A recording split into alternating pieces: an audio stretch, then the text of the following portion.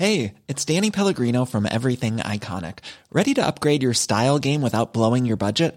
Check out Quince. They've got all the good stuff, shirts and polos, activewear, and fine leather goods, all at 50 to 80% less than other high-end brands.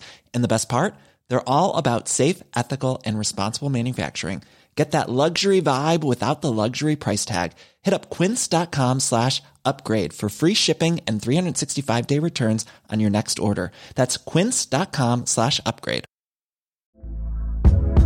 Hey there, it's Michelle Norris. I'm host of a podcast called Your Mama's Kitchen. When I travel, I'm usually looking for a way to find a taste of home when I'm not at home. And one of the things I love to do when I am at home is entertain. And Airbnb allows me to do that. When I was in California recently, I rented a house that had a great kitchen. And when we were sitting around the table, we're all thinking, we're in someone else's house. Someone could be in all of our homes as well. If you have a home, but you're not always at home, you have an Airbnb. Your home might be worth more than you think. Find out how much at airbnb.com/host. Happy spooky Halloween. Ooh.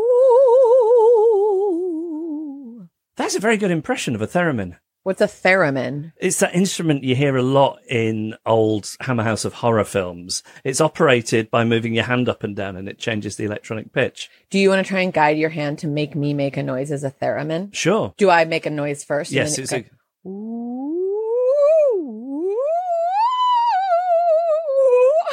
I think we could take that on stage. So dumb.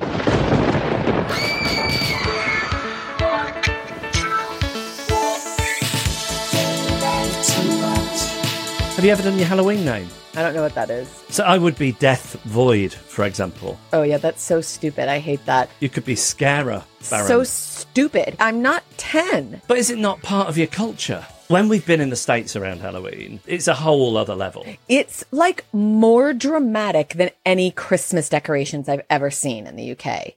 I didn't realize how crazy it is. There was this guy who lives on my parents' street, and what would you call all those figures that he had? They were like inflatables. Inflatables and illuminated. They were illuminated inflatables. So during the day, uninflated and unlit, it looks like a garbage heap. But then for like an hour at night, he like put them up and it would be sort of an okay display, but still look insane. And then after an hour, he'd turn it back off and I'd be like, wow, you don't care how your house looks on the outside.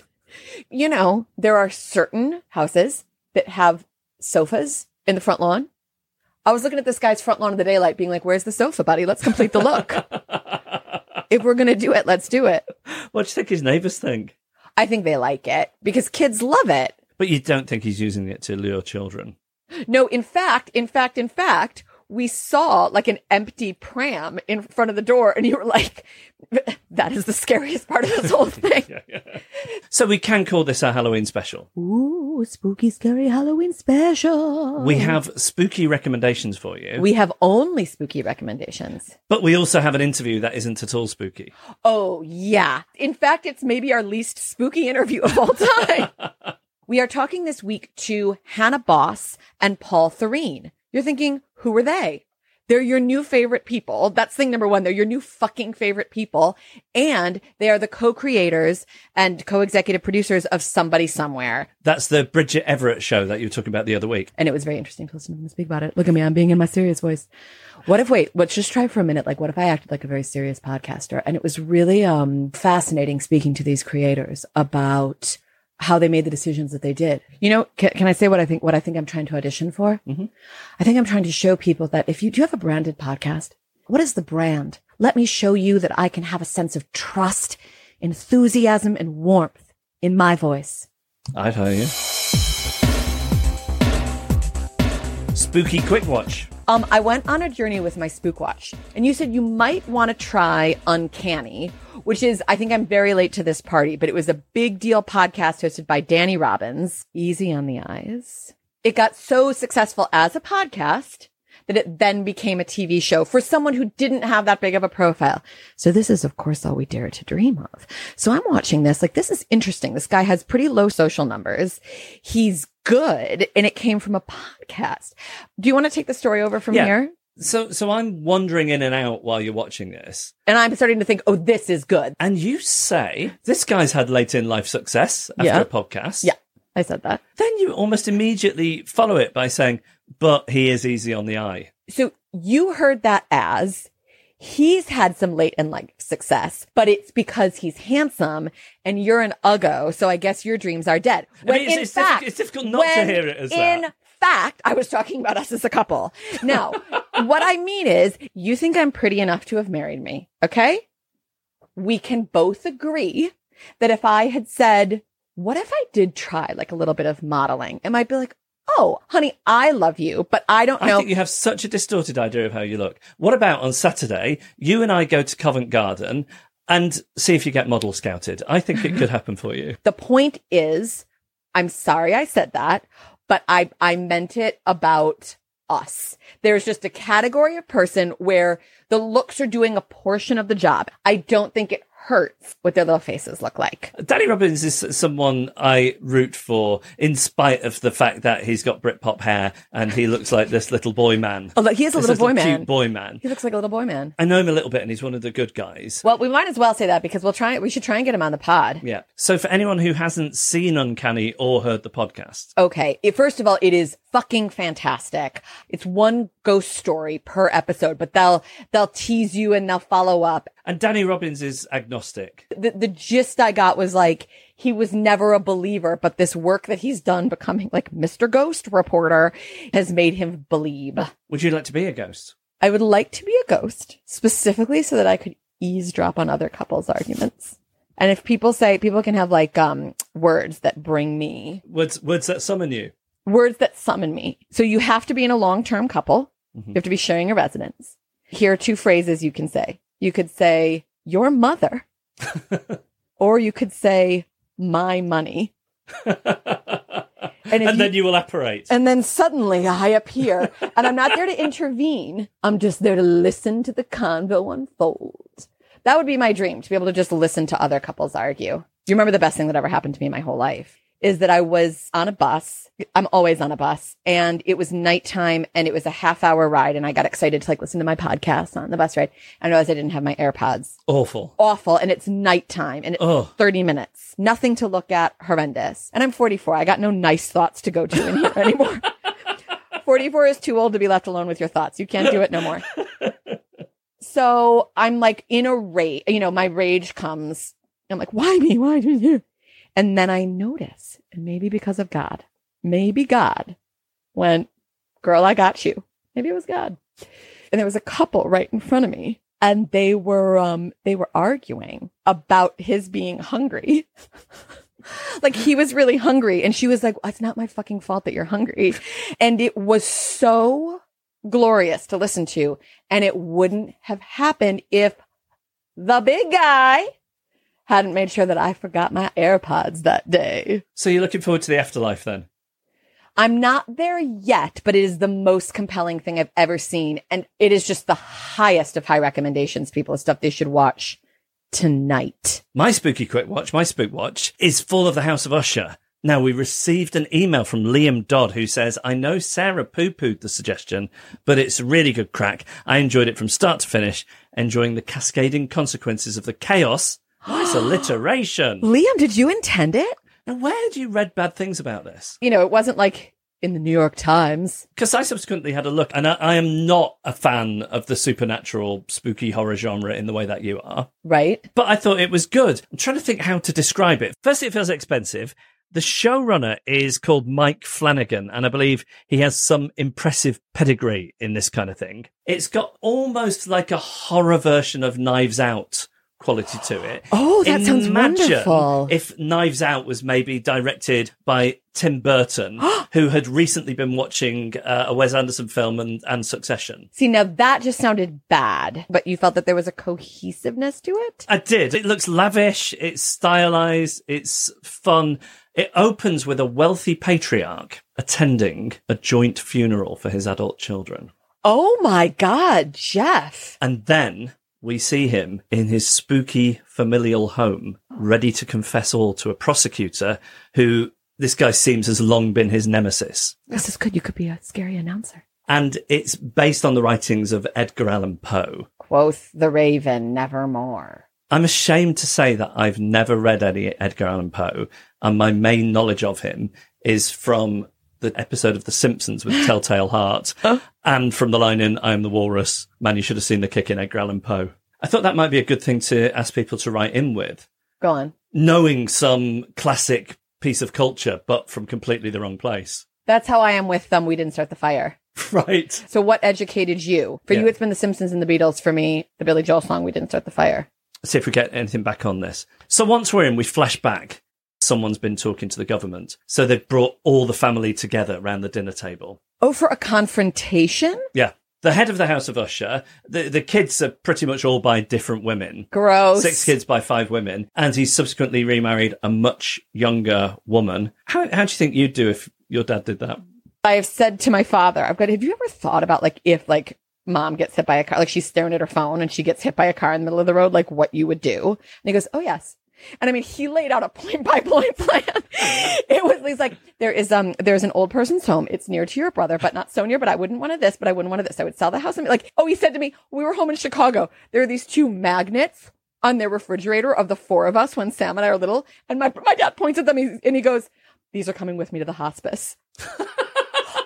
He has such a plan. He pointed to a thing. He's like, just so you know, all of our papers are in there if you need anything. I'm like, okay, guys, I'm ready for it. So his plan doesn't involve signing up for the dating apps then? No, he's promised me he said, no matter what happens, I would never, ever, ever, ever, ever marry again. But that he hasn't promised non-dating. And I don't know, maybe he would, but I would have to accept he gave a lot to me as a child when I really needed it. And now this is the shit he needs as a apparently gross old man, but it's not about me anymore. One final thing to try and sell you on this show. Okay. It turns out the family have made their money in opiates. You're lying. You're a liar right now. It's opioid money? It's a horror opiate. No. It's a horror opioid crossover. Can we get a little bit of musical theater in there and then I am finished? We want to hear from you on subjects including TV was my teacher, like me knowing Edgar Allan Poe from The Simpsons. Also, what would you do if you were a ghost? We've heard Sarah's version. Apart from Uncanny, have there been any good TV adaptations of podcasts? Well, you've got a very good idea. Producers, are you listening? I'm not kidding. He has a very, very, very good idea. You do. I'm not going to give it away for free to these little shits. I know what you guys are thinking. You're thinking you're not as beautiful as Danny Robbins. Neither of us. You're thinking you have no social media followings. We get it. My husband has a very good way to make this a TV show. Put him on one of these channels. Did you know there's a channel called Gold? I did know that, yes. Put it on Gold! Put it on Gold. We feel we should host it. But if you want to do that thing where you kick out the people who originated the idea and put in some celebrity who's a very strange fit for that, we're open to that too. Yeah. Just give us the money for the format. Give it to Chris and Rosie Ramsey. Yes, and watch them fly. It can say Program Associates, Sarah Barron and Jeff Lloyd. Yeah, we'll take Program Associates. Would we get a lot of money as Program Associates? Oh, yeah, something that ran for one series on Gold. Oh, my God, can I just have a little bitch sesh? So that show like Dangerous Roads is coming back, where they put comedians with other comedians and they drive around dangerous roads. Okay. We're leaving it there as a format because I would love to be booked on that show, okay? So that people are starting to do the promo to be like, guys, I'm going to be on da-da-da-da. And I mean, they're putting together some people who I know have never spoken to each other before they put them in this fucking car. They should cast comedians between whom there is a known animosity. No, that is very up my street as a dynamic. But I would like very much to go on this show. I think we need more travel formats, and I would like very much to participate on one. Oh my God, please book me in with someone so famous and then let me get some traction off the back of their career. Got your eye on anyone? Who could I have some authentic chemistry with? I need someone more famous than I am. That is a long list. Yeah, I know. I'm trying to think of who I'd have real chemistry with. You were on a double bill with Bobby Davro a while ago, and that seemed to go quite well. Okay, listen. As it turns out, I can fucking appeal to a broad crowd. Oh, you want me to make some really cool Londoners in Hackney laugh? Not a problem, bitches. Oh, people show up for Bobby Davro. You want me to talk to them? Not a problem. I might not be good on the socials, but my reach is broad. What if the podcast just becomes me gunning for work? That's going to be appealing to people. And as ever, we want more recommendations, please. Fuck off at firecrotchandnormcore.com. Will you be doing a spooky Patreon this week? Ooh. Barefoot, barefoot, barefoot. A wounded barefoot, creeping up into a spooky door.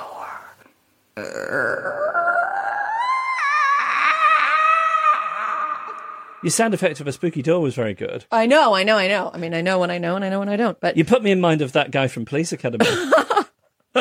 Okay. Okay, that was cobwebs going away. Mm-hmm. Oh, look.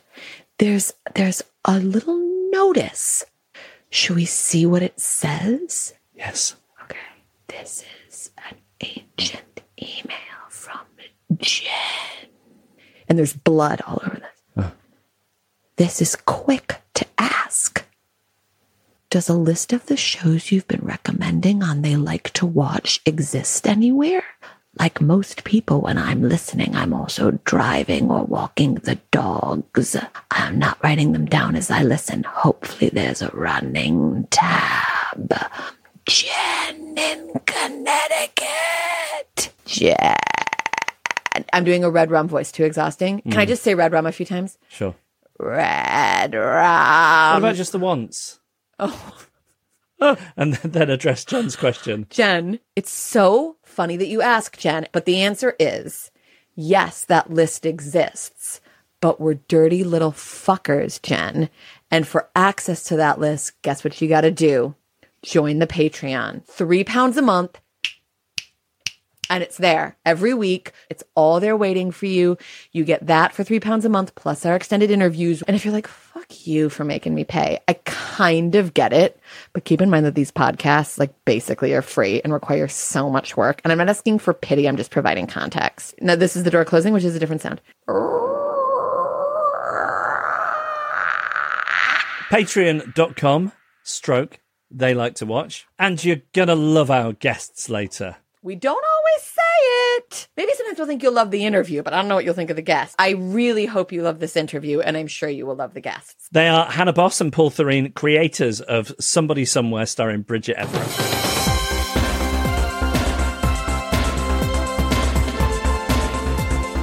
I feel that I need to begin this section with an apology. Thank you. So here's the thing. I don't really enjoy horror as a genre. No.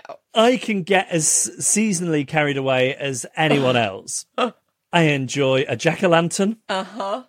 I enjoy answering the door during trick or treat. Yeah. I can get into the scary music of Halloween, like Thriller and Ghostbusters and the Monster Mash. I am a big Bobby Boris Pickett fan. I don't know who that is. The man behind the Monster Mash. He did the mash. It was a graveyard smash. He tried to follow it up. Oh, shit. A number of times. Okay. Monster's Holiday, Monster Minuet, Oy. Monster Concert. Although latterly, the Climate Mash, drawing attention to climate change not long before he died. He's still alive? I was going to say, that's nice of him. Yeah. When you said you tried to follow it up, I assume you meant with like other holidays, because I think that guy's problem was he needs to go smaller holiday. So if he'd done like a Valentine's Day song or... But do people want to hear a Valentine's Day song sung in the style of Boris Karloff, which appears to be his USP? But there are a number of horror films that I enjoy, and I'm going to list them for you now, before we explain what happened this week. What happened last night? Oh, God. Let the right one in. Uh-huh. It Follows. Mm-hmm. Babadook. Uh-huh. Get Out. Uh-huh. The Shining. Uh-huh. Although you put it on most years and I tend to fall asleep because I always forget how long it is. I think also one of my great joys on Halloween is getting a travel mug and pouring a bunch of booze into it and getting like a little bit drunk as I trick or treat with my child. And so by the time then we like get him to bed and we've dealt with everything, and my body hits the sofa, I'm like, I'm out. So tell us about what you chose and how you chose it. Yeah, so we're thinking that for our big watch, we wanted to give you today a great scary film that maybe you haven't watched. And there was a film that I saw mentioned called Saint Maud, which I remember hearing about at the time. And I was like, oh, I think it's supposed to be excellent. Like Came out in 2019. And that it was like legitimately disturbing, but really, really good.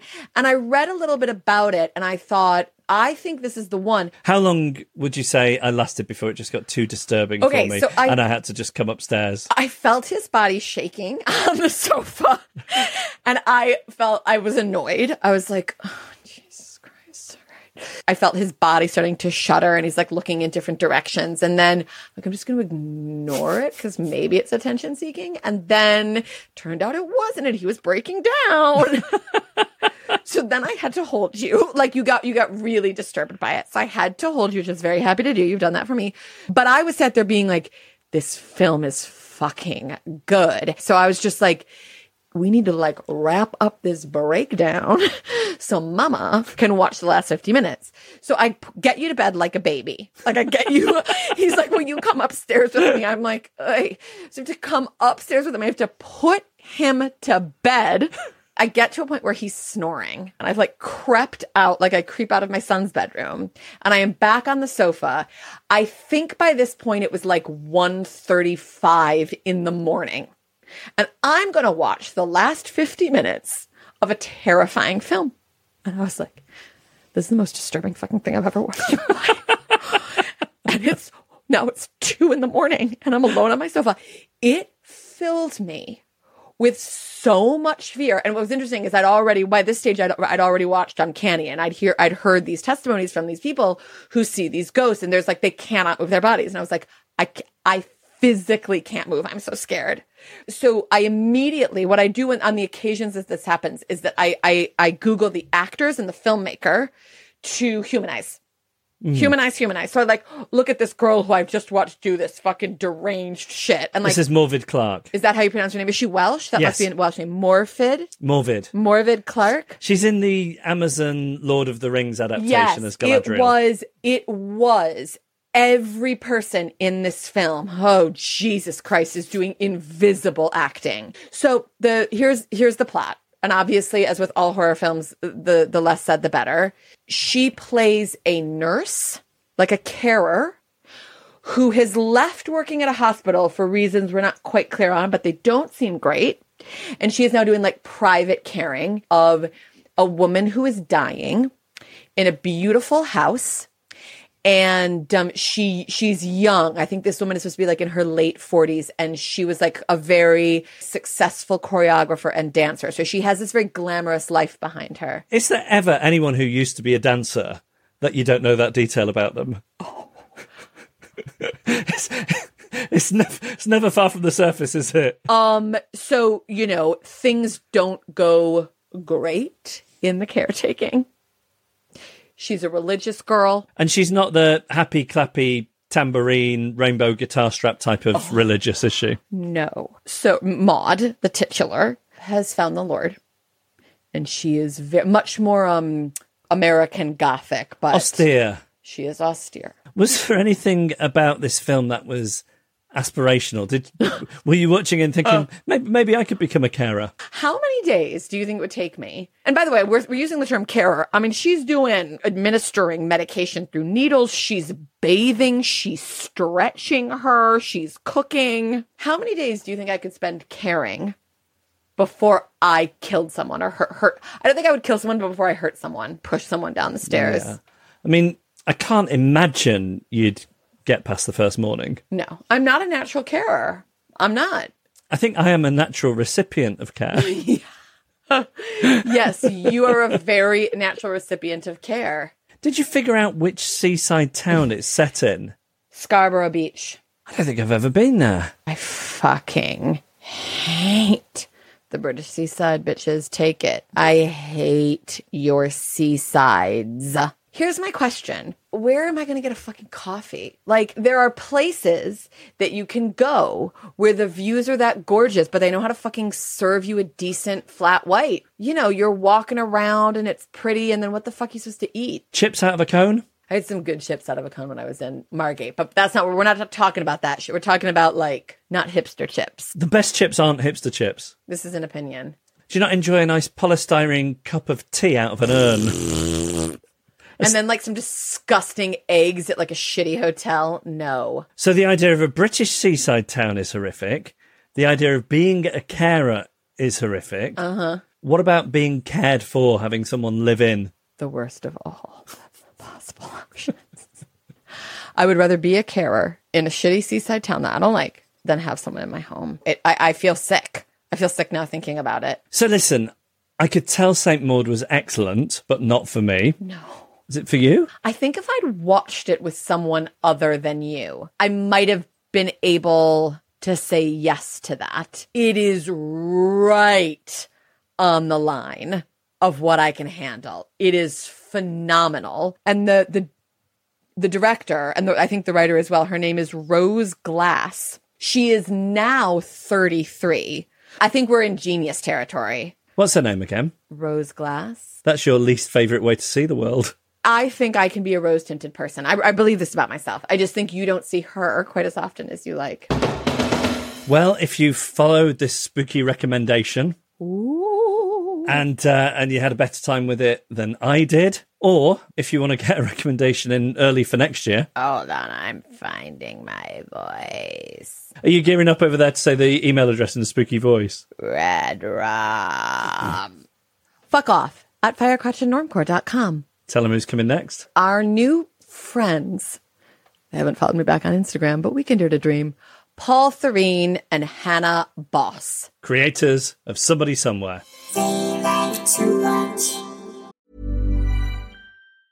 Mom deserves the best, and there's no better place to shop for Mother's Day than Whole Foods Market. They're your destination for unbeatable savings, from premium gifts to show-stopping flowers and irresistible desserts. Start by saving 33% with Prime on all body care and candles. Then get a 15-stem bunch of tulips for just $9.99 each with Prime. Round out Mom's menu with festive rosé, irresistible berry chantilly cake, and more special treats. Come celebrate Mother's Day at Whole Foods Market. I'm Sandra, and I'm just the professional your small business was looking for. But you didn't hire me because you didn't use LinkedIn Jobs. LinkedIn has professionals you can't find anywhere else, including those who aren't actively looking for a new job, but might be open to the perfect role, like me. In a given month, over 70% of LinkedIn users don't visit other leading job sites. So if you're not looking on LinkedIn, you'll miss out on great candidates like Sandra. Start hiring professionals like a professional. Post your free job on linkedin.com/people today.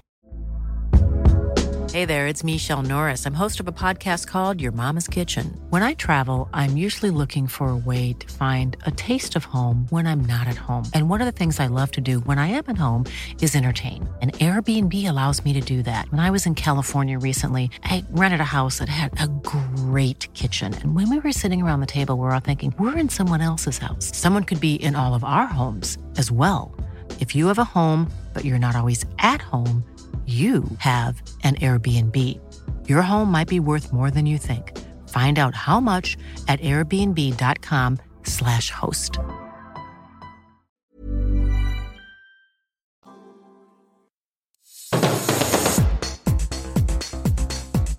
I had a vague awareness that there was like a new Bridget Everett thing, which does always pique my interest because she is one of the most incredible performers. And we started doing this podcast and all of these listeners start coming in and being like, have you guys not watched Somebody Somewhere? So finally I watched it. And obviously I thought it was a revelation. And I'm curious how similar that is for other people. Like, are you finding that it has this kind of grassroots thing where you watch it and then you have to tell other people about it? And there's been this slightly belated groundswell of adoration and viewership for it? Yeah. I mean, we've watched it. We love it. We tell everyone we know because we have to. But it is a small show. It has a small budget. It's made in the Midwest. It's like got a lot of people that people have not seen maybe before. So it feels homespun because that's sort of how we make it. And then, I think word of mouth is actually extremely important on this show. It really has been a slow burn, and it's like not a cool show. But I think there's a lot of people who it's like their favorite little hidden gem that they like to tell people about. And isn't that weird as creators? Because you spend all this time making a thing, and then there is still this traditional network television mentality where there's a release date and it goes on the air and then the world can see it. And you then in the days and weeks afterwards can feel whether it's a hit in inverted commas or not. So how are you able to reconcile those two things, that slow burn and that, ta-da, the unveiling? I'd say one thing that's really fun about it is the fact that it was released weekly, aired on HBO, and then was released on Max at a certain time. I think that really helped us. And I think it made it special that we could feel people watching it. All our friends and family were watching it. You'd see right afterwards sort of like people discovering it and the press. And each week there'd sort of be another bump. And it also kind of matches the tone of the show. Like the show is a wildly bonkers, quiet show. And the pace is weird. And the whole time we're making the show, we're like, well, let's cut that line because that sounds like a TV show. So I feel like it is sort of like this secret little show. So we still feel like we're getting away with murder having this on TV. Paul, you just mentioned friends and family members watching it. Have either of you had a family member who you can tell it's not for them, but they're trying to be nice and saying nice things about it? This is really dark. It does something really dark. No, I have. I like, want to know the dark things. No, The dark. I'm going to tell you. I'm going to tell you the dark thing. But I grew up on a farm in Minnesota, and I have a really mix of people who are fundamentalist Christians, so liberal, a big range of people. And my dad, who was a farmer who passed away last year at 93, who was very much the Mike Haggerty, who also passed away last year, who played Sam's dad. Yep. Very similar, sort of like quiet farmer who everybody fell in love with. And this year, after months after my dad passed away, my mom said, your dad had mixed feelings about your show, right? And I was like, I did not know that. And my mom's like the sweetest, most thoughtful person. I don't think she thought what she was saying. And then she left the room and then she came back. She's like, he was very proud of you and he loved your movie. So I guess the only person is my dad who had mixed feelings about it. And all my fundamentalist Christian cousins have held their tongues or said nice things or said, thank you for not painting everybody from middle America who's conservative as a red hat wearing crazy person. Can you tell us a little bit about the origin story of you two and how you started working together and what the thing was that made you go, oh, okay, there's something here? Paul and I went to college together. And where did you guys go to college? We went to Vassar College. We're both Midwesterners, and we did theater together, and we dated for a short period of time, which we don't even remember. And we had a really terrible breakup, and then we made up writing a play together. We don't even really tell the story, but I just did. And then when people are like, list your ex-girlfriends, I'm not like, well, Hannah Boss. And no, it's just like, Paul is like my grandfather, cousin, uncle to me now. He's much older than me, even to the same year. Of course. And we actually went to Russia soon after that and to study to study acting. And we'd be doing acting exercises and they'd be like, close your eyes, point to the center of your body. And everybody would be like pointing to their heart and their stomach. And I knew I was like, I'm going to open my eyes and Hannah's also going to be pointing to her elbow. We were sort of like the people who were always like looking at the thing on the side. Like it was just like, we weren't supposed to be together. We were supposed to like make stuff together. That's so interesting. So whatever that connection was, at first you mistook it for a romantic connection, but it's ended up being this creative friendship. Yes. Yeah. It's like a lifelong partnership that's zero romance. Yeah. That's sort of like Jeff and me, except that we did get married and feel very stuck in it now. But so can I ask, how long did the romance portion last? Less than a year. Less than a year. Okay. Okay, great. Okay. Yeah. And the beautiful thing is that we figured out that we really enjoy writing together. And we started writing plays in college for ourselves because we couldn't really figure out how to cast ourselves. I'm very short and Paul's very tall, and we always played like ghosts and really old people. And we couldn't figure that out. So we started writing for ourselves and we wrote really weird plays and we started selling stuff and doing stoop sales and chili cook-offs to try to like fund our plays. And at this point, we were also waiting tables in the same restaurant for like 7 years. We were roommates. We won't be able to move on with the conversation until Sarah asks you where that restaurant is. So because sorry. You're going to be too distracted by it. Because of my love for New York, I'm going to need to know what the restaurant was. I'm sorry. Okay. Well, I'm real proud to say that I worked for 100 years at Rodeo Bar and Grill. The Honky Tonk restaurant opened. The Rockabilly thing on 3rd Avenue? Yeah. It was open. You were a waitress there? I was a terrible waitress there for like 7-10 years. Why did you get hired? Because you were sexy. No, because I did because they said, can you do a cartwheel? And I said, fuck yeah, I can do a cartwheel on the street. I had so many jobs then, but I was like, I think I'm going to work at this place that they asked me to do a cartwheel at, because I really am bad at picking up phones at this law firm that I can't pronounce any of the names. She's also a lawyer. Hannah's also a lawyer. Oh, I'm also a lawyer. So I'll see you all in court after this. We sort of came up at the same time in New York doing performance stuff at the same time as Bridget, who was also waiting tables for years, and Jeff Hiller and Murray Hill and so many people on the show. And I think that there's sort of like that energy of people who have been making their own stuff for so many years, sort of and keeping their day thing. jobs. Like people, you know, we were all sort of late bloomers. We still are. And so when we got to make this show, it was just so exciting. I've just started season 2, and I'm so happy that you have given an abbreviation and been able to quantify what NNP is, no new people, because we talk about this all the time. Oh, don't introduce me to your friend. I don't want to know. And then that got me thinking about your friendship and the way that, that Sam and Joel relate to each other. Is it a lot of it born out of conversation rather than in a traditional writing environment? I think it's both. So the first season we had one other writer and Bridget, and then Carolyn Strauss, the producer. So it was the 5 of us sort of like talking it through. And Bridget is an amazing writer, but there's a way that she can sort of articulate the things that she struggles with in life. And it's not, Sam isn't her, but there's sort of a core of these things. And I think Hannah and I have always liked the stories that are sort of to the side of regular stories. And so much of that stuff has to come out of conversation. And then we script it very rigidly. And Bridget will just say something that's so funny and so deep and so dark about the things that she's wrestling with. And then we sort of figure out how to dramatize that. It's so interesting hearing you talk about Bridget in that way, because it took me a couple of episodes to click with the show, not because of the show, but because of a certain expectation I was bringing to it. So I think of her as this very big, cartoony performer. And it's this lovely, laid back, slow isn't quite the right word because it is punchy, but I was expecting this cartoony performance. And when I didn't get that, I was thinking, you're wasting this great comic performer here. But the more I watch it, the more I realize the opposite is the truth.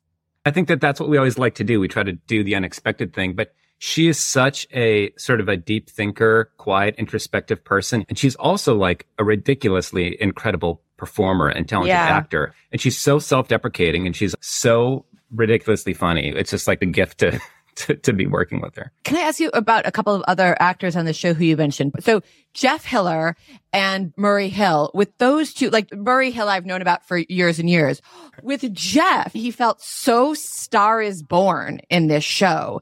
Was that one of your sort of things, like this is the guy, him or bust? I'm just interested in the casting process with him. Well, Murray was our guy. Murray was in the script. We were like, Fred Rococo played by someone like Murray Hill. No, we said played by Murray. We said played by Murray Hill. Played by We've Murray never done Hill. that. Yeah. Yeah. So that was our guy for the script. But for Jeff, we saw a lot of people. I think it's a hard role to cast. And it's also like a gay religious person from Kansas. It's not like a character that you see. And if you do, it's often a caricature. And Bridget was sort of like, what about Jeff Hiller? And after the audition, we had that feeling where we're like, this is the guy. That is like him, no blown matter away. what. We were like in the room. We're like, did you feel that? Oh my God. And then we called Carolyn. We're like, we found him. Oh. And she was like, I cannot wait to see the tape. And we were like, what tape? What do you mean tape? And we didn't record it. Oh my God. And we were like, oh, Jesus Christ. So we had to like kindly ask him to like come back to Bridget's apartment. And we like got our friend. Day. Yeah. We got like with friends our cell phones recording. ring lights from friends. And we're like, hey, remember that thing that you did that was perfect? Can you do exactly that again? God. No pressure. You know, and it was in Bridget's like kitchen.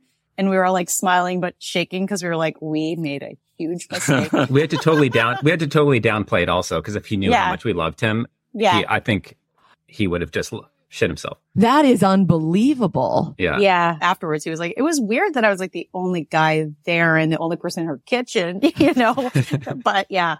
That's what it's like when someone nails it in the room. How do you two handle it when someone is terrible? Do you go poker face? Is there look that you exchange between the two of you? Well, no, I give nothing because I've been on the other side. We're the best. We're the best people to do a bad audition for. Yeah. Because, Paul and I, we were acting before running the show. So we have so many feelings and empathy and love for people auditioning. People do a good job, bad job. We just turn to each other and we're like, Jesus Christ, this is so hard. This is so awful. Hard. It's so hard. It's the worst. So what are the dickish people like doing your job? So when you've been on the other side of it, what does it look like when someone is being an a-hole? Not paying attention, not giving you anything, cutting you short, being on their phone, I would say. Oh, God. It's brutal. Are you done acting now? I don't know. I like acting still, but I love this job. I also love writing so much. You don't kind of hate it, but then you're like glad that you've done it. I'm always interested when people properly love to write. I love it because I have a partner in crime. It's much easier to have a partner in creating and running a show and writing because, there's so many times where like, that was crazy, right? And you have someone else to be like, that was crazy. I'm sure you guys have that too, where you're like, that wasn't us, right? That was them. And when you're alone, you're just like, am I the crazy you're like, person? It's me. Yeah. When you guys are writing together, like what's the dynamic? Are you sat in a room? Are you emailing drafts? Does one person take care of one thing and another? How does that all get parsed out between you? It's never separate. Right. It's always us together, talking about every single word together. And now we write a lot with Bridget, but sort of like Hannah and Paul are one person and Bridget's one person. And every time she sends it, she's like, here's some thoughts, take or leave. And it's always like, oh yeah, that's really funny. Oh yeah, that's better. Oh, that's a great idea. Yeah. We're going to put that all in. And then we do some tweaks and then we send it back to her. And that's how we do it. And morning time is usually pretty great for the hardest stuff. Like that we do the hardest stuff first and then later it's the more brain dead stuff. Qualify for me. What's hard and what's brain dead? A hard scene that needs to be really redone. Like rethinking the idea behind yes. the scene rather than like, these lines aren't good enough. Right, because right. often it's like getting the bad version out first and then going back and fixing it is sometimes easier because we want every line and every word to be perfect. And as Hannah said, if it sounds like a TV show, we want to like bury that and get rid of that. If we sit and try to make every line perfect as we go, we'll never get there. So we have to like swallow the ego, do the bad version and then fix it. And sometimes it's like the fixing it, the making it better. That's kind of fun.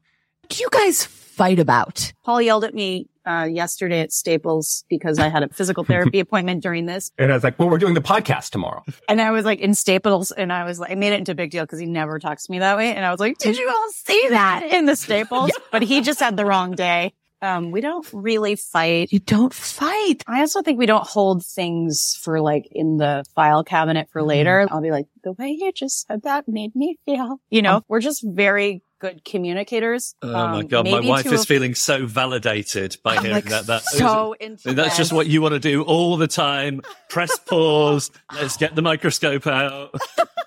I mean, we met when we were like 18 and we've been so close that we've been and Paul's with each other through the now, and I'm 72 now. So do the math, everybody. And I'm 29. Oh my God. We've also like been with each other for like the worst moments of each other's lives. And look at us dum-dums.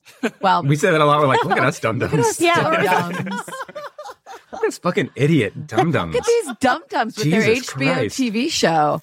Yeah, I keep hearing you talk about, that sounds too much like a thing you'd hear on the TV show. And I'm interested, like, what are the rules or principles that underpin it? When you see something and you realize that person said that just because it sounds clever and you can see the clever writer behind it, we're like, Or if somebody says something or something happens and the only reason that happens is because something needs to happen for a plot, it takes us out of the world. What are you in awe of as TV writers? Like, who out there is so good that you can barely wrap your head around it? This is so different than our show. How To with John Wilson. Yeah. It's just like, there's a few episodes of that I think are like the best episodes of TV that I've ever seen. Second season of Fleabag is up there. The first seasons of Nathan For You I thought were amazing. But I also love 100 Foot Wave. Wait, I don't know Nathan For You or 100 Foot Wave. 100 Foot Wave is about surfers in this really dangerous area in Portugal. It's very good. Okay. Sarah gets very enraged about watching people do anything that is in any way deliberately life endangering. Did you watch that film, The Deepest Breath, about free diving? I can't do that. Yeah. Okay. It's self-harm. It's fucking self-harm presented as a sport. I can't tell you anything, but it's more about riding the wave and being addicted to intuition. It's very much about just like checking the weather, but also training, but also following your gut. It's like people being like, I didn't go today. I just knew. It doesn't sound like a typical Hannah No, Bosch it's show to not me, me. so it must be But- great. I haven't seen Okay. it. So wait, then also tell me what's Nathan for you? It's an older show. It's Nathan Fielder who did Rehearsal, but it was his show before that. Okay. It's real people going into a business and his take on how to like redo their business. And it's just bonkers. Reservation Dogs was very special. Yeah, that was and excellent. That's another one where Yes. you're like, that's so funny. Paul, what do you think of as a Hannah show? Like Love is Blind. Okay. Good. A Paul show is The Great British Bake Off. Sure. And Murder, She Wrote. Honestly, those are like the two big Paul shows. Okay, great. No, Hannah watches everything and has great taste. I just watched the model show. Yes. Wasn't that good? That feels good. That is good. Have you guys seen Telemarketers? Yeah, I loved it. I thought it yeah. was I so loved good. it. Yeah. That was Loved excellent it. as well. Yeah. I'm going to end on a compliment, which it makes my British husband incredibly uncomfortable.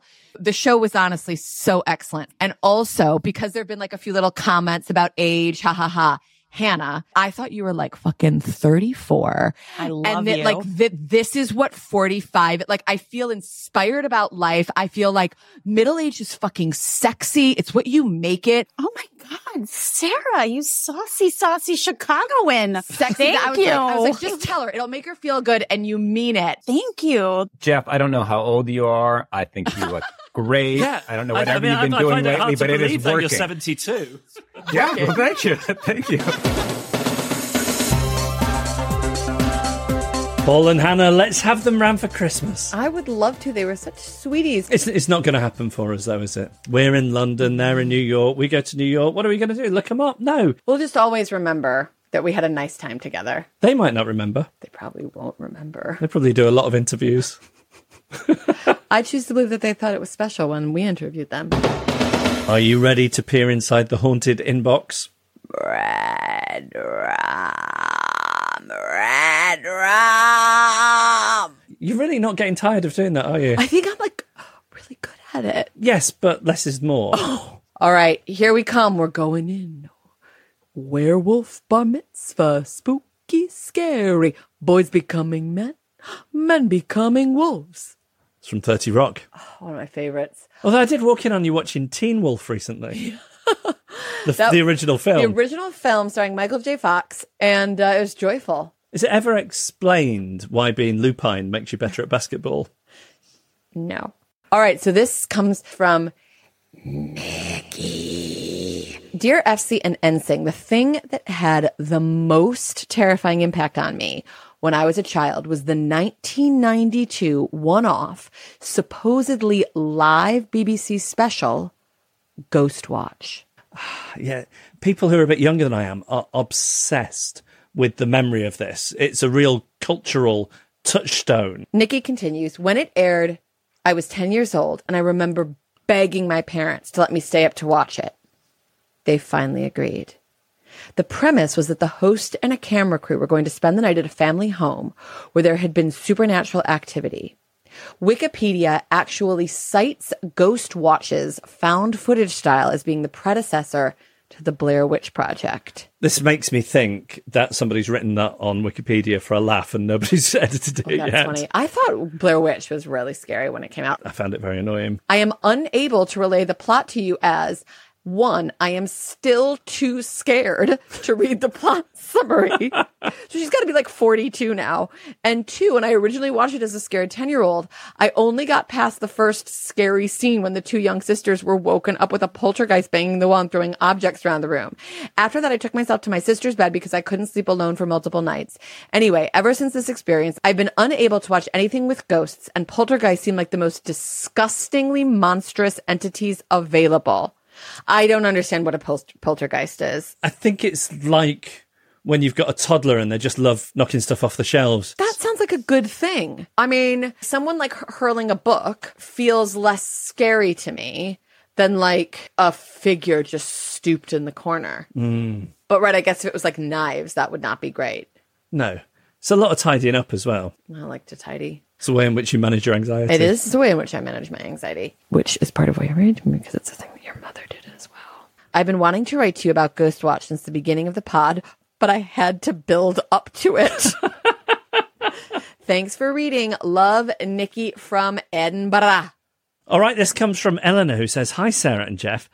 I've held off emailing because the show I've been dying to recommend is French, and I wasn't sure of its relevance. But I was thrilled today to have been summoned, and now I have the perfect opportunity to rave about it. It is far better than Lupin. The other reason I haven't emailed since the Succession Pod days is that you gave me the nickname Cuntstruck, and then I met someone in real life, a friend of a friend, who told me that he also listened, and I was just so mortified that he'd heard me being referred to repeatedly as Cuntstruck. I really feel like the pod is catching. Anyway, my top French TV recommendation is Spiral. Spiral, is it? I don't. Je ne sais pas, mais continuez, hein? It's one of those ones that seem to be always on BBC 4 on a Saturday night, but I never got round to watching it. And it continues. It's a crime drama stroke police procedural set in the grim criminal underbelly of Paris. If Paris is a character, it is definitely more of a villain than a romantic lead. Wah, wah. We've never seen Paris in that light before. No, and I have to say, like when Ellie describes it the way, I'm like, that sounds like, it sounds like it speaks to the quality, a high quality of the show. But also I was like, I want it to be romantic when I'm in Gay Perry. Each season explores a different complex crime. It's most similar to something like The Bridge, with how the crimes are investigated and solved, but with more of an ensemble cast. It's a fascinating and intricate insight into the French justice system, with brilliant characters, plenty of twists and turns, and some great, often tragic, love stories. P.S. I'm going to take the P.S. if you don't mind.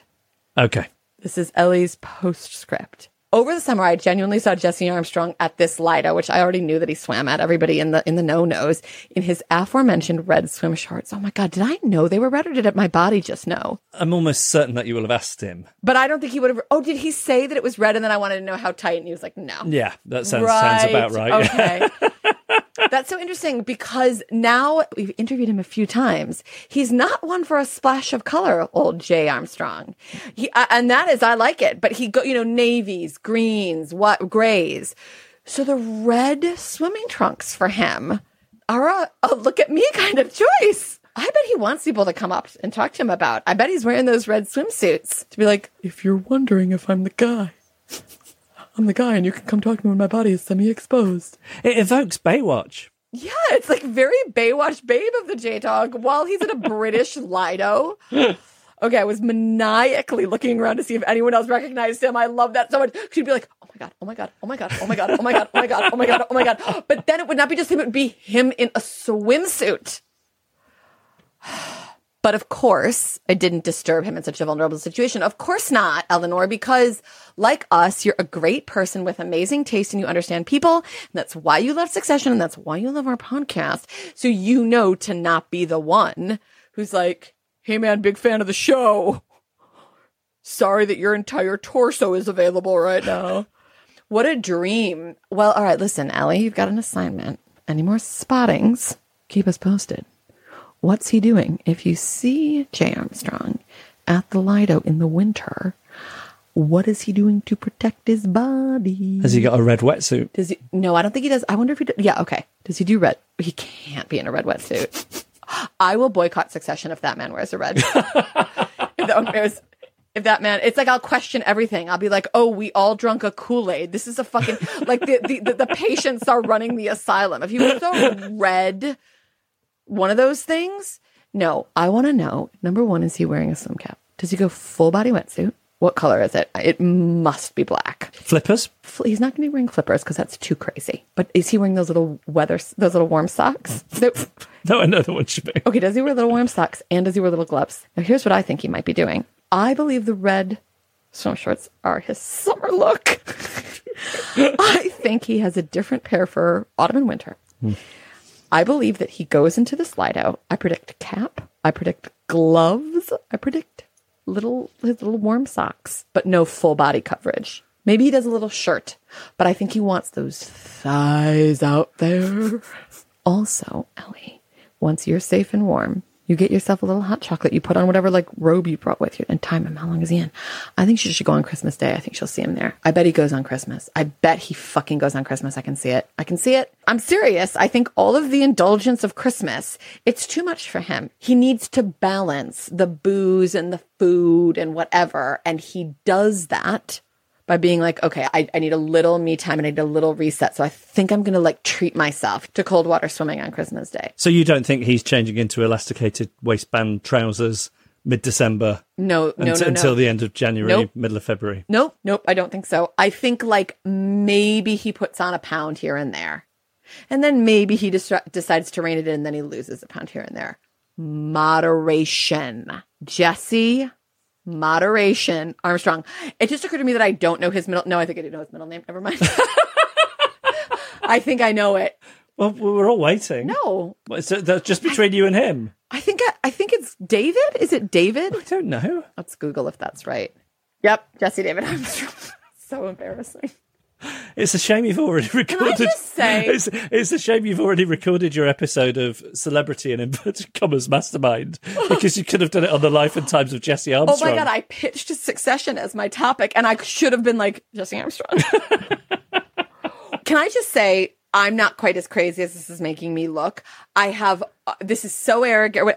I have a really, really good memory for this kind of shit. So that's why that was in there. Also this week, Gavin thinks we should watch Designated Survivor or The Diplomat. Both are sort of coming at the same idea, a political fish out of water, but from different ends of the spectrum. Robert thinks we should watch Virgin River on Netflix. Very easy watching, bingeable romance drama. Claire thinks we should watch The Long Shadow. Spooky. And Lucy thinks we should watch The Pembrokeshire Murders and Quicksand. And these three different films, Baby Teeth, Jojo Rabbit, and Rocks. I only know Jojo Rabbit. I looked at Baby Teeth, and all I can remember right in this moment is that it's Australian, and it looked weird, and it looked fucking good, and I thought I would actually watch that. And then Rocks, this is going to be a bad pitch, but I think it's supposed to be like this epic and amazing version of this, Single Mother in Hackney. Send us your recommendations. Fuck off at firecrotchandnormcore.com. This week, Sarah watched Uncanny on BBC iPlayer. I watched Fall of the House of Usher on Netflix, and I watched about 20-some minutes of St. Maud, and I Will Never Be the Same Again. Hannah Boss and Paul Thureen like to watch Deep Breath, How To with John Wilson, which is on HBO and Sky and Now TV here, Fleabag, which is on iPlayer and also Prime Video, Nathan For You on Prime Video or Paramount Plus, 100 Foot Wave, which you can find on Sky or Now TV, Reservation Dogs on Disney+, Love is Blind on Netflix, Great British Bake Off on Channel 4, Supermodels on Apple TV, Telemarketers, HBO/Sky/Now TV, and Murder, She Wrote, which, believe it or not, is not currently streaming anywhere. What a travesty!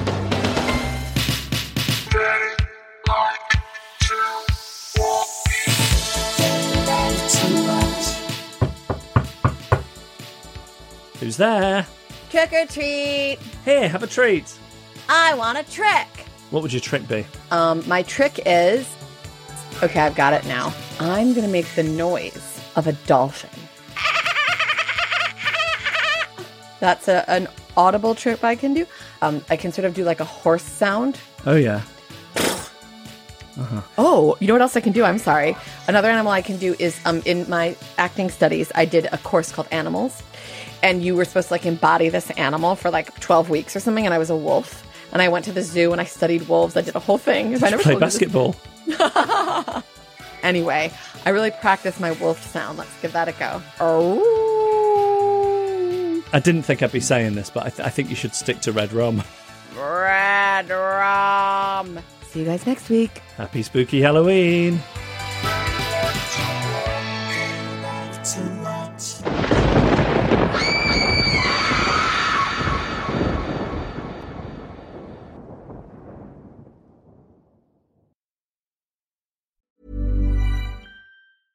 Hey, it's Paige DeSorbo from Giggly Squad. High quality fashion without the price tag. Say hello to Quince. I'm snagging high-end essentials like cozy cashmere sweaters, sleek leather jackets, fine jewelry, and so much more. With Quince being 50 to 80% less than similar brands. And they partner with factories that prioritize safe, ethical, and responsible manufacturing. I love that. Luxury quality within reach. Go to quince.com/style to get free shipping and 365-day returns on your next order. Quince.com/style.